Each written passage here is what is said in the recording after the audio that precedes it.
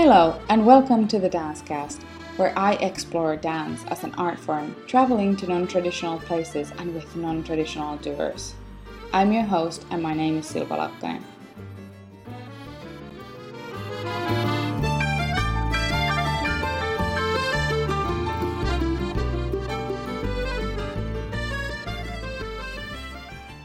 Welcome to Dancecast and episode 40. How amazing that I have made 40 episodes with 40 amazing people.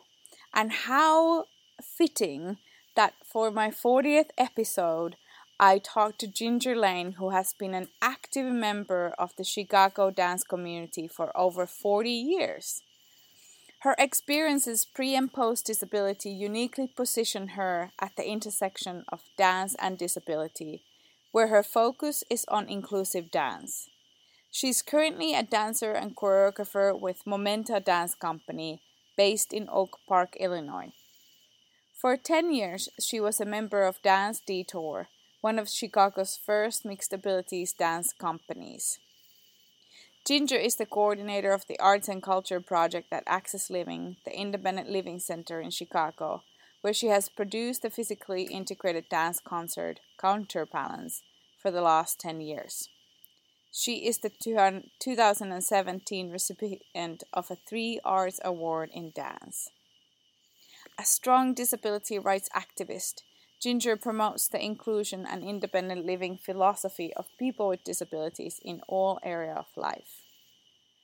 This has been recorded in the mucky Austin, Texas, so all the crickets and all the sounds of evening Austin are here in our background, and I quite enjoy that. I hope you'll also enjoy the episode. Hi, Silva. It's Ginger. Hi, Ginger. Nice to meet you. Nice to meet you as well. Well, Ginger, thank you so much for being my guest at Dancecast. My pleasure. What an honor. Well, tell me a little bit, Ginger, how did you get involved in dance? I was thinking about that question last night. How I got involved with dance is that I've always considered myself a dancer. And I'm originally from Germany. Okay. And so I came over right after World War II. And there are stories. I am the youngest of 7 children. So when I came, I was about 6.5. And I don't remember a whole lot, but my sisters tell me that I would be on shipboard. I would dance on the captain's table. So dance has just always been a part of how I define myself and who I am. And it comes down basically to loving movement and expressing myself, not with words, but with movement. Yes.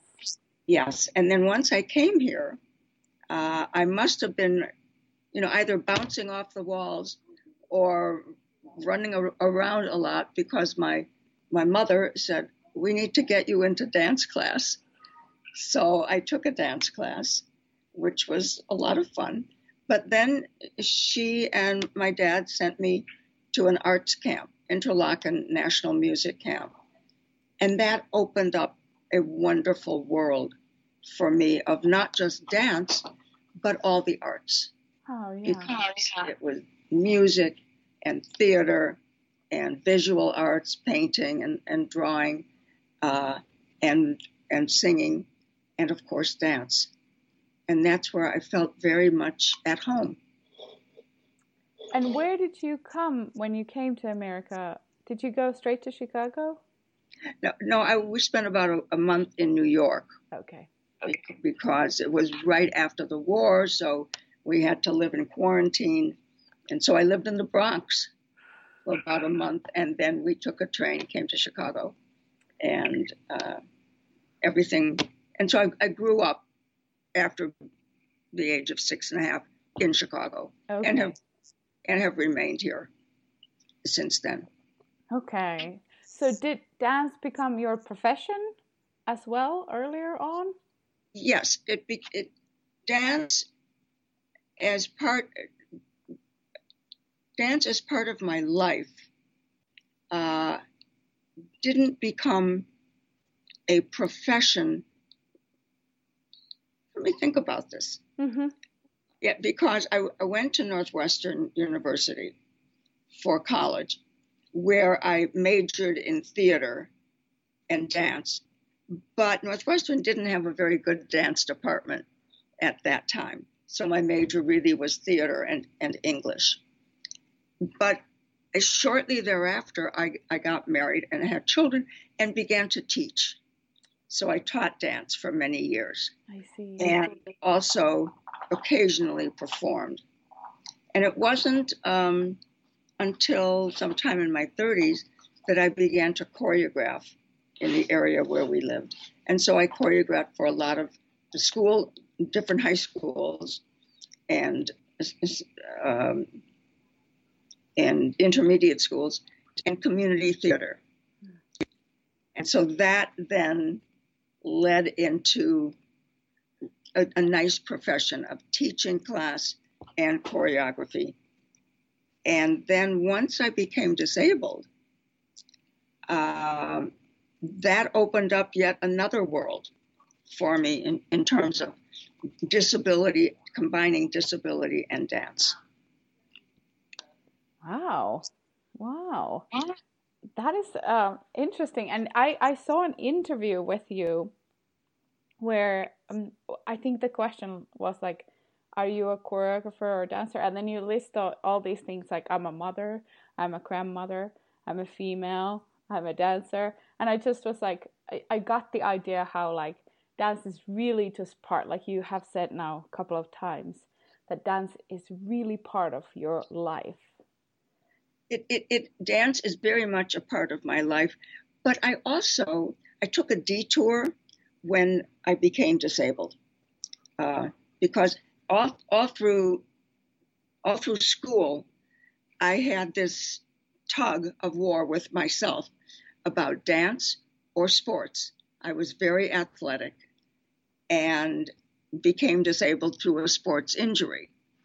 And so my detour was I did not see myself as a dancer any longer because I have a pretty high level spinal cord injury. So that entire concept of the classic ballet body and Balanchine was no longer available to me. And I began to focus more on disability and disability activism and disability rights. I see. So there have always been these two threads in my life since I became disabled, which were I'm passionate about disability rights and independent living, yet I'm still passionate about dance because that's where my heart is, and that's my first love. And starting in, I'm thinking for a second here, about 1995, I connected with another dancer who also has a disability, and she had a company here in Chicago, and I began to work with her. And then we had the opportunity to perform with the Joffrey Ballet for a benefit. And that was like a highlight of my life because I actually knew both Bob Joffrey and Jerry Arpino. And so when the company moved to Chicago and this opportunity came up to perform, I was in seventh heaven, of course. Yeah. Yeah. And so that, building blocks, that led to more performances and performing. And then in the early 2000s, I connected with Momenta Dance Company and Stephanie Clemens and really began to perform and choreograph for that company. And always, so they put on, they have two concerts a year, a spring concert and a fall concert. And I began to choreograph pieces so that a physically integrated piece has always been on the program for both their spring and their fall concerts. Oh, that's interesting. I was actually about to ask, what was it that drew you back after acquiring your disability to the dance world? So you met somebody. Correct. What drew me back into the dance world on a more professional level was meeting another dancer who had a disability, who had a company.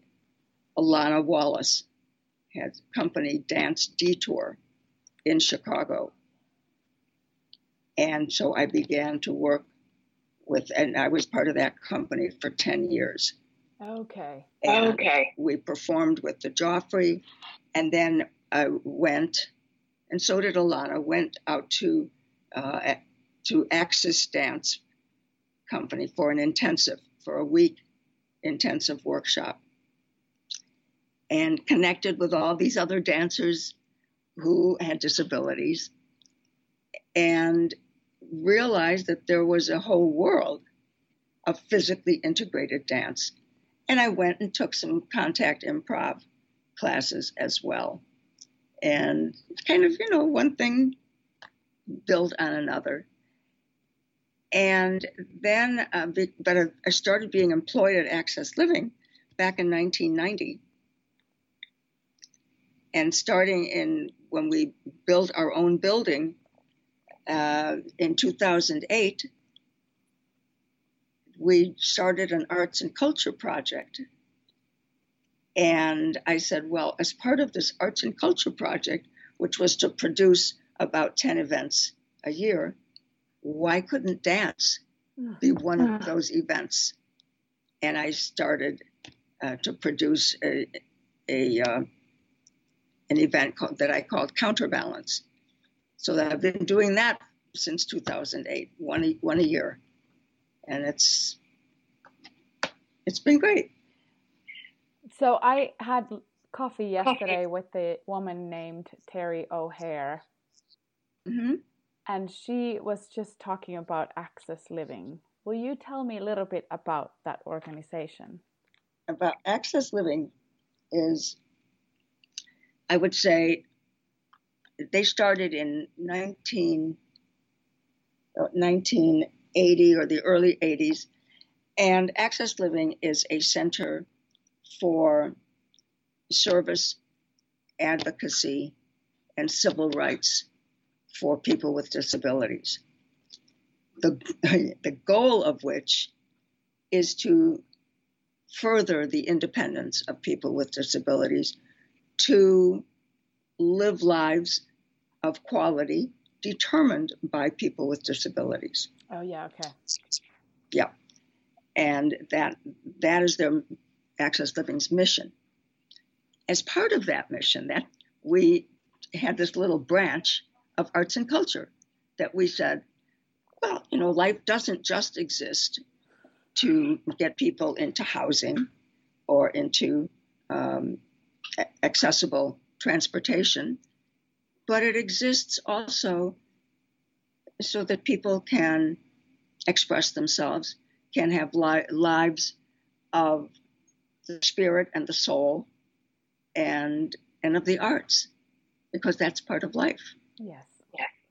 And that's how the whole idea of the Arts and Culture Project and then dance came into being. So do you still currently work with Momenta as well? Yes. Wow.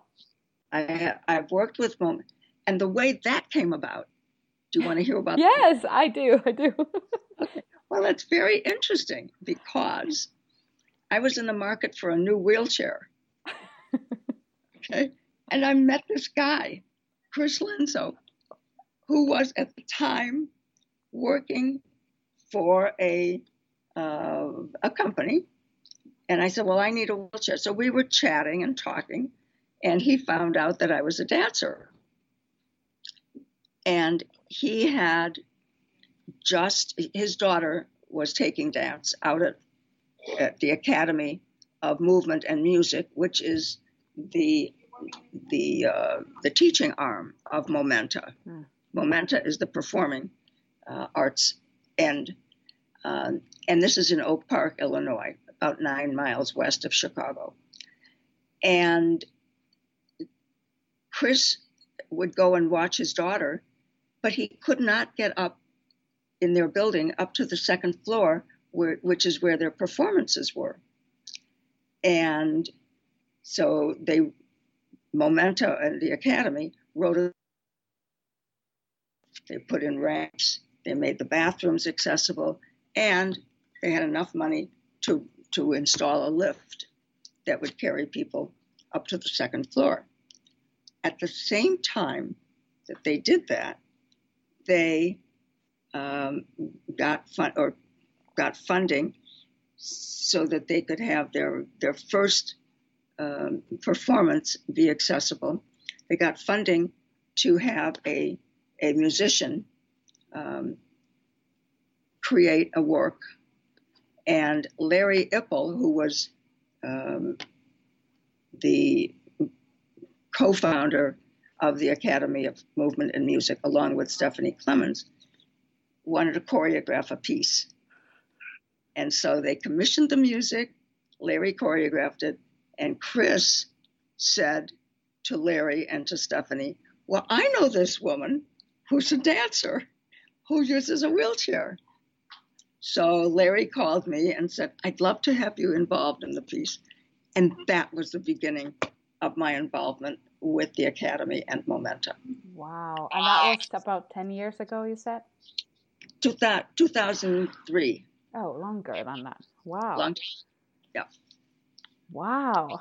I'm really interested how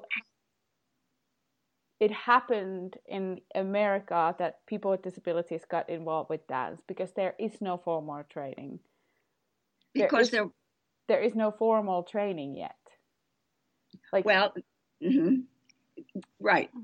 So you all were like pioneers and doing these things that were not seen in public so much, and wasn't the standard. I mean, still isn't. We're still struggling with that idea. But at least, like, I am very pleased to always, when I do these interviews and I'm compiling a book, I have a book project that was initiated by Alice Shepherd. Doing with. Okay, so Alice Shepherd, when I started doing these counterbalance concerts, mm-hmm. I began to want to bring in guest artists, and Alice was one of the first people that I brought in to Access Living, and our concerts were held right here at Access Living until a few years ago, when we kept saying Access Living is a terrible venue for for dance performance. It's a wonderful building, and it's completely accessible in all areas, but working up in a large, oversized conference room does not exactly lend itself to dance performance. But we did it, and part of the struggle was that both Alice and another artist, Lisa Bufano, used crutches, and they'd hit the fluorescent lights that were coming. So all their choreography they had to sort of rework some of their choreography to make sure they avoided those fluorescent lights. And actually, the very first concert that we had that did not have either one of them, but did include Dance Detour, had a piece where the male was lifting the female, and of course she hit her head on the fluorescent light, and we said, oh, you got to move over a little bit. So it was catch as catch can. But Alice has gone on to really carve out a fantastic career for herself. And again, some of this work comes about almost serendipitously, because she had met this guy, Homer Avila, who was a dancer, who challenged her, who dared her to take a dance class. So she did. And it went on from there. And she had been a professor of medieval studies and English or some very difficult and very esoteric subject, and then became this incredible dancer. Yes, yes. So, and the U.S., has come certainly lately into the integrated dance world. Europe has had a much longer history, as I'm sure Alice has told you. Yeah, and even like I always think I went to school in London in Laban. Mm-hmm. So even like in the UK, dance has been part of education for decades, for whatever 50s, even maybe longer. So Right. Dance itself as an access for anybody and everybody as a part of life has just been there for much longer. Well, I know that integrated dance was really started in England back in the 60s, Mm-hmm. and then was really moved forward by Adam Benjamin, Mm-hmm. who was a teacher and a dancer, and wrote this great book called Making an Entrance, which was sort of perhaps my first introduction into integrated dance. And then DV8 Theater became aware of them. And I became aware of both Adam Benjamin and DV8 Theater through going to this Axis Dance intensive. So we learn from each other. We do, and it's wonderful that I feel like the field is coming closer in supporting each other, which feels very like a necessity, an important thing to advance it as well. I think that's very true. One of the things that we continue to struggle with is to be seen as a legitimate art form, to be taken seriously, to be judged on the merits of both dancer and choreography, rather than looking at, oh, isn't it nice that these disabled people are up on stage flitting around? And the other struggle that we have is getting covered by the media. So getting dance critics to come and review the work that we do. It's gotten a little bit better, but it is still difficult. Mm-hmm. And some of that, of course, early on was because we couldn't find venues that were accessible to people with disabilities, both in terms of audience and in terms of access to the stage. So there have been, things are better today than they were 10 or 15 years ago, but there's still ongoing issues. Do you feel like, sorry, go ahead. So I was just going to say, getting funding to support our work is critical, but sometimes takes a backseat to other funding opportunities for quality of life issues for people with disabilities, or arts institutions or arts funders looking at non-disability dance projects. So it's an ongoing dynamic and tension that we deal with. Do you feel like things are moving a little faster in today's world for the advocacy and access part in the arts? Or do you feel like we're still struggling with the pace? I think we're still struggling with the pace.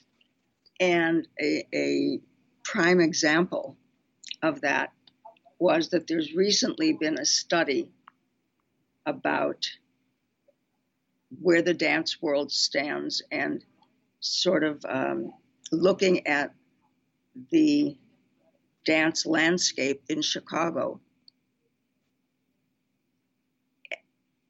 And integrated dance was completely left off of that study. And so we all wrote letters to the people who created that study and said, we've been around for a long time. And so they did apologize, and they're correcting that. But I mean, we've been doing this in Chicago for at least professionally since 1995 and before then. And to be invisible to this group of researchers and who are working in the dance field was kind of a disappointment. Mm-hmm. They are taking steps to correct that, which is very, very good. And they apologized. But it's, one step forward, two steps back. Yeah. And so one of like my things is that I feel like still like academia when they're, I mean, in general, I think in higher education, when students take a dance history class, it's a very Western, white focused. Mm-hmm. But definitely dance and disability is not part of it at all. Right. Well, it's the new kid on the block. Yeah.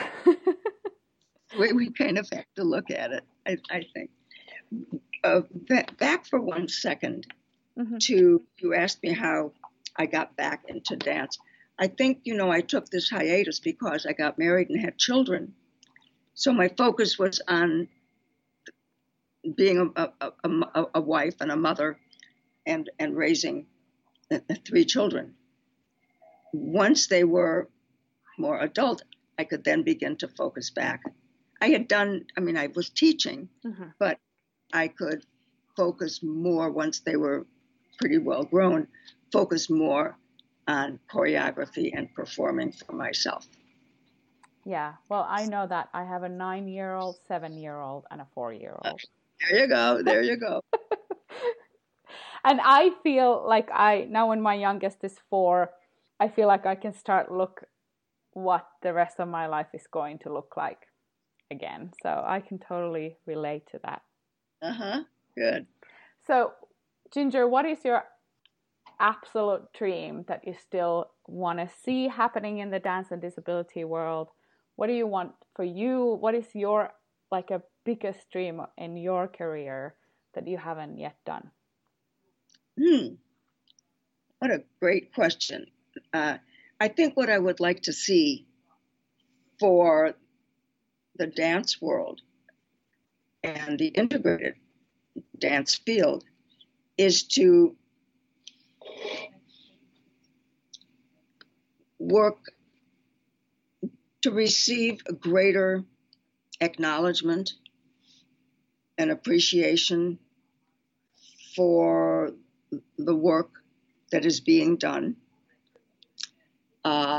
I would like to see more dancers enter the field so that there are more dancers with disabilities, choreographers with disabilities entering the field so that we can grow the field and create a larger body of work that can be handed down from generation to generation. It's a little bit different when you have disabled dancers because each body is so different from the other bodies that exist. For example, you can take a work by Martha Graham and you can set it, as long as the technique is there, you can set it on any number of people, whether it's Martha Graham or Paul Taylor or Doris Humphrey, or Anthony Tudor or Frederick Ashton, whether it's classical ballet or modern or contemporary work. With disability, if you're talking about physically integrated dance, and that's the arm of integrated dance that I really work in. Concert work, so performance dance, and physically integrated, which is a little bit different from including people with mental health issues or congenital disabilities, which may not include a physical disability. it's hard sometimes to translate what you've created onto other dancers. So there have to be a lot of adaptation and a lot of collaboration that exists and a lot of experimentation. And some of that experimentation comes through from contact improv. So that's where I'd like to see the field move, towards a greater understanding of the issues, a greater participation, and just greater involvement. What I see for myself as I'm getting older, which we all do, fortunately, but what I see for myself is more choreography rather than more performance. While performance is at the core and heart of what I love to do, the body gives out. And I sort of, but I still love to perform. And what that means for me is more of an emphasis on less is more, using gesture, using attitude, turn of the head, so that you can express yourself in more subtle and deeper ways, rather than, because my body, even with a disability, I can't do what I did 15 years ago. And so that doesn't mean that there isn't growth. Mm-hmm. Does that make sense? Yes, very much. Yeah. And also, for me, very personally, the wheelchair that I use today is not the wheelchair that I used when I created one of my very favorite pieces. It was also a power chair, but it was a different power chair. And this chair is different, can't have the same configuration. So your pieces change. And of course, I changed once I started using a power chair. I changed from when I was using a manual chair. So that's the aging body that comes along with the disability. And we all, whether we have a disability or not, we all grow older and have to make either adaptations or compromises in our lives. It's just part of life. It is. There's no stopping that change. Right. There's no, and that's okay. It's perfectly okay. Yes. But my basic philosophy is that disability, and mine is an acquired disability, so it's very different from a congenital disability or shortly after birth, is I embrace my disability, I celebrate it, and just as dance is a part of who I am, disability is a part of who I am. And the idea is not to overcome my disability. The idea is to make it shine.